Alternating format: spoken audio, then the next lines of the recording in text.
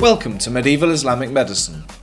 In this episode, we explore the importance of the translation movement in defining a tradition of Islamic medicine in the medieval period. We have to ask the question, when we look at Islamic medicine, what texts were they using? How do they position themselves towards this pre-Islamic tradition, this Hellenistic world which existed earlier, which we've just described in the last episode of this podcast. Now, if I just take you for a moment to the 12th century, basically what you'll see is that most ideas, the theories, is human pathology, is this Galenism of late antiquity. So they basically took over a lot of the Greek stuff, and we have to ask, how did this happen? How was it possible that they adopted wholesale a lot of the Greek texts? And for us to understand this, basically we have to look at a massive phenomenon, one of the most important movements within cultural history, and that is the translation movement, which happened in Baghdad mostly in the 9th century, let's say from 750 to 950, but mostly in the 9th century. What is this translation movement? Now, I say it happened in Baghdad, and that's very important because Baghdad is a city which was founded by the Abbasid caliphs. Now, in the 750s, what happens is that the old Umayyad dynasty is ousted, and a new dynasty, the Abbasids, comes into power. Now, the Abbasids, as the Umayyads, are of good Arab stock, so the rulers are Arabs. There's no doubt about it. But unlike the Umayyads, whose capital was in Damascus, the Abbasids had very strong support in the east of the Islamic world. And they have support from many non-Arabs, so to speak, and sometimes also non-Muslims. And this support, so to speak, leads them to want to broaden their power base and want to be more inclusive. Now, in order to mark the new dynasty, the new time, they found a new city. And this city is called the City of Peace, Madinat as-Salam in Arabic. And this City of Peace is better known by the name of a small village next to which it was founded, namely Baghdad. And so they found the city in the 750s, and then, because of the imperial patronage, the city grows, and by the mid-9th century we have maybe 500,000 inhabitants. So for this medieval world, there are very few cities which go beyond 50, 60, 70,000. So Rome was an exception to this rule, as was Constantinople, and so was Baghdad. But it was a massive city, and it was a real melting pot of different cultures. I already said the Abbasid wanted to broaden their approach, and Baghdad really became this melting pot. So you had many non-Muslims. This area where they founded it, like in Mesopotamia, what is nowadays Iraq, was an area where many Christians, it was Persian at that, many Persian-speaking people lived there, many Jews, many Christians. In Baghdad itself, people from the four corners of the world came to the city in order to, try their luck, It was, after all, the imperial capital. This is where if you wanted to make it, like if you can make it there, you can make it anywhere. Well, I'm maybe exaggerating a bit, but this was the happening place. So very cosmopolitan, many cultures and religions, all within this city. And the Abbasids, as I said, have this idea of broadening their appeal. And they and the court and their entourage sponsor translators, mostly Nestorian Christians, so mostly Christians who are not within the Byzantine Orthodoxy, to translate Greek texts. So let me just stay with the Nestorians and these Nestorian Christians for a moment, say who they are, and then afterwards let's look at what got translated. So the most important of these Nestorian translators is somebody called Hunayn ibn Ishaq. He dies in maybe 873, maybe 876. So he lives, let's say, from 807 till the 870s, and during his time, he and his entourage translate all these Greek texts. So I already said that they are Nestorian Christians, they are Syriac speakers, so they're in the kind of same linguistic and philosophical tradition as Sergius of Resh-Aina was, whom we mentioned in the previous episode. And they have the Syriac language. Syriac is an Aramaic language, it's a Semitic language, it's the language which Jesus probably would have spoken, in a slightly modified form, but it's Aramaic, and it's much closer to Arabic than Greek is. But these Syriac-speaking Christians could look back onto a tradition of translation from Greek into Syriac of the Bible, for starters, of the New Testament, but also of other philosophical texts and medical texts, and that helped them, so to speak, to come up with a good translation technique, which with a good vocabulary for translation from Greek into Syriac, and then from Syriac into Arabic, which was then easier because the two languages are closer to each other. So we have these Syriac-speaking Nestorian Christians. I mentioned Hunayn. He had a son, Ishaq ibn Hunayn. He had a nephew, Hubaish, and he had other people working with him who are all, or for the most part, Syriac-speaking Christians. Now, before I talk about what got translated, let's just stay with this question: why did it get translated?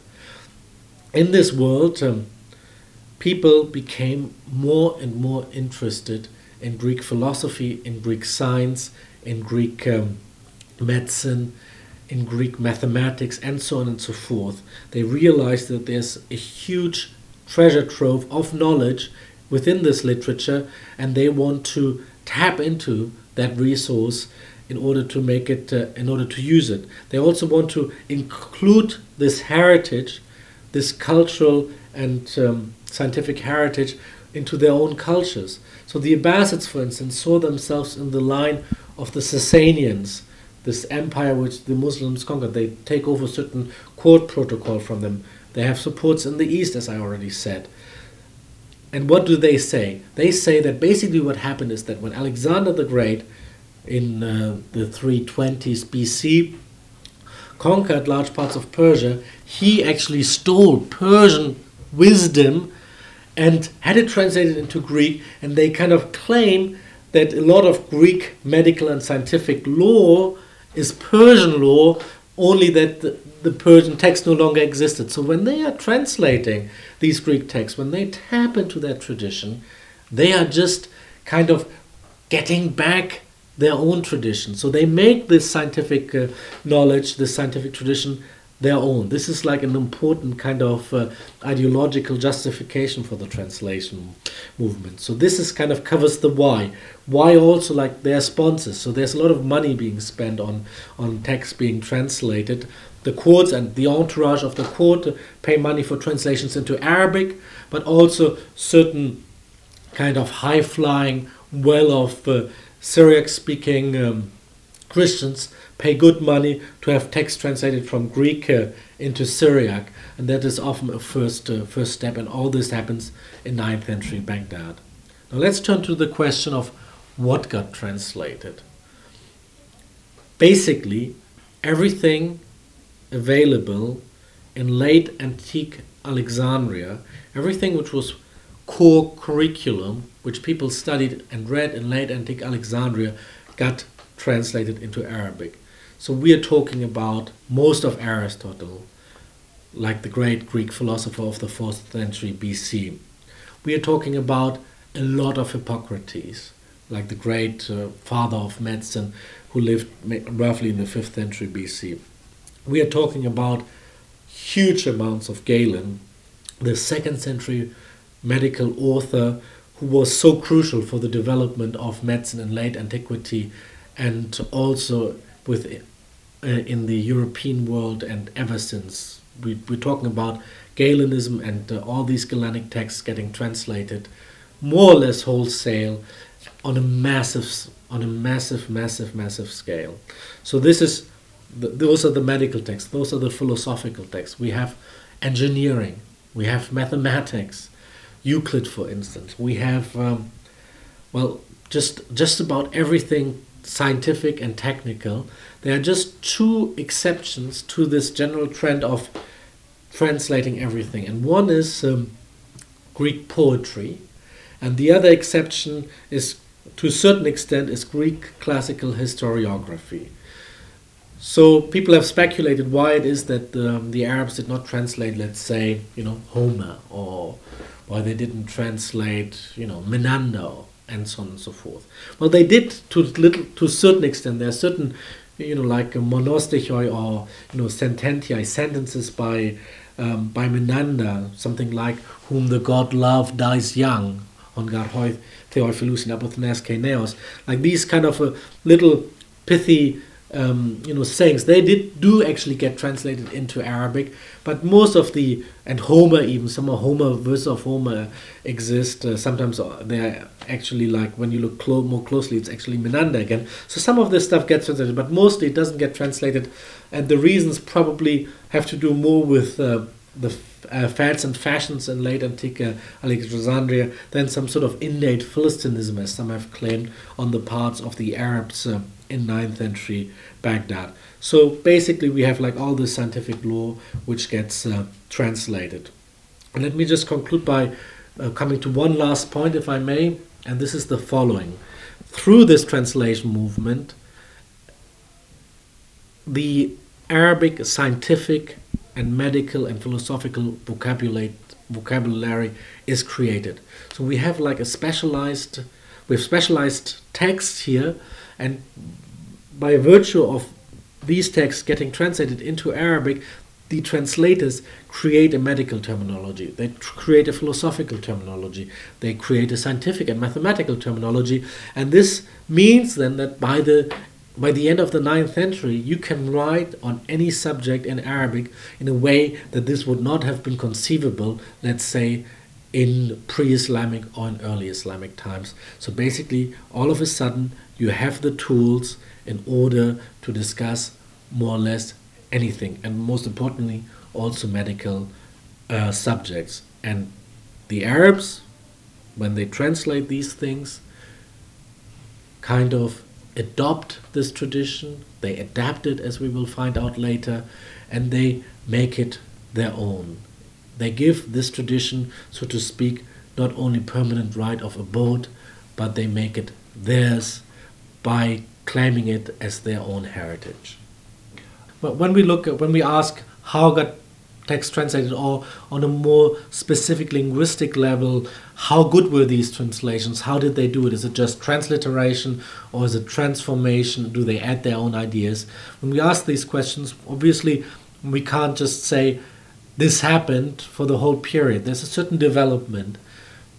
In the earlier days, we often find what is called transliteration. So certain Greek words which are difficult just get transliterated. So you write the Greek word in Arabic letters, and sometimes, for instance, for conditions such as phrenitis in Greek, what we would nowadays maybe call meningitis or something like this, this is difficult because in the Arabic alphabet you have a lot of letters which are only distinguished by kind of a dot above or a dot below, and phrenitis in Arabic, the first letter, this, which would be F, is written like it's kind of a little circle which has one dot above, and if you put two dots above, it actually becomes not pharanitis but qaranitis.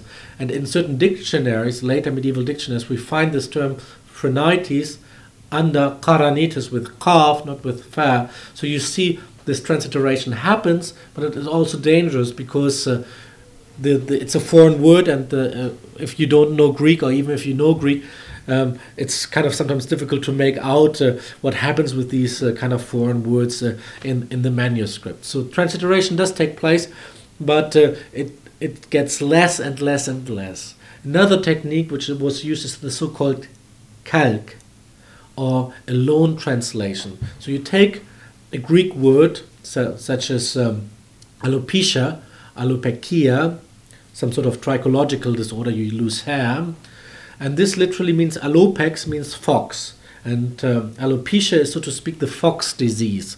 You could translate it, I mean the Greek word, you could translate it like this into English. This is just what I've done just now. I say the fox disease.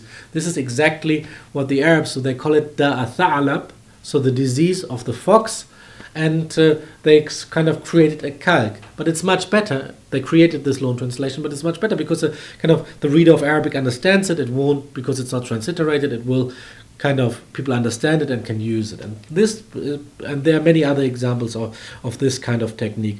And a third, so to speak, strategy to create a terminology is the real translation. You take one Greek word such as spasmos, spasm, and you use another Arab word such as tasannuj in order to render it. And so the Greek word means something, and the Arabic word means something very similar, and you just, like kind of translate it like this, and so this would be the real translation. So we have these three things, and the transliteration becomes, like as we go on, as we come to the heyday, to Hunayn ibn Ishaq, we see that this transliteration kind of is faded out a bit. I mean, it does exist for drug names, and it's a bit of a complicated subject, because often then people go wrong and they write big books and trying to identify drugs. But so to speak, this gets less and less. And what you have on the level of the sentence is that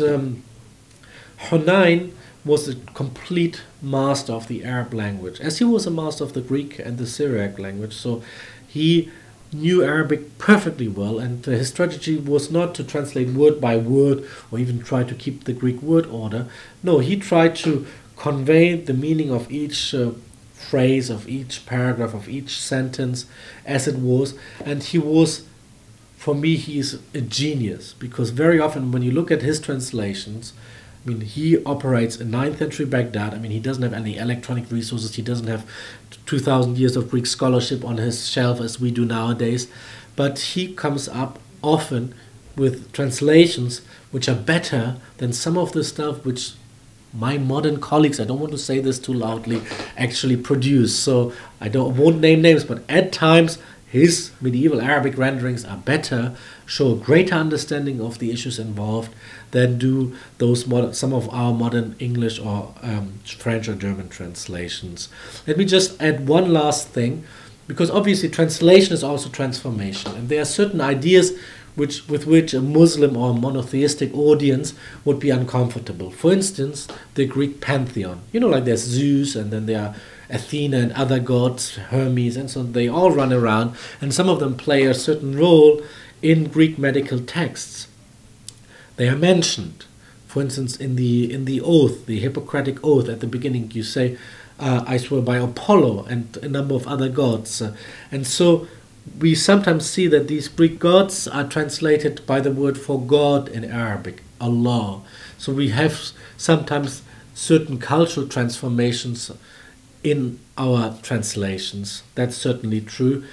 There is, for instance, one case in an anatomical treatise by Galen, where Hunayn, or whoever translated the Arabic text, chose to replace the phrase exposed children with aborted fetuses. Now, in Islam, you have a strong injunctions against exposing children. I mean, some people thought that might have been a pre-Islamic custom, and we have some surahs which have been interpreted as injunctions against exposing children. And so there the Greek phrase exposed children is changed to aborted fetuses in order to make, maybe, we can only speculate, but maybe in order to make the text less harsh. So at certain times we find these little cultural modifications, I mean not that many, but we find them at times. In our next episode, Peter discusses the medical theory that underpinned the Islamic tradition and how this was actually reflected in medical practice. Peter's book, Medieval Islamic Medicine, written with Emily Savage Smith, is now available.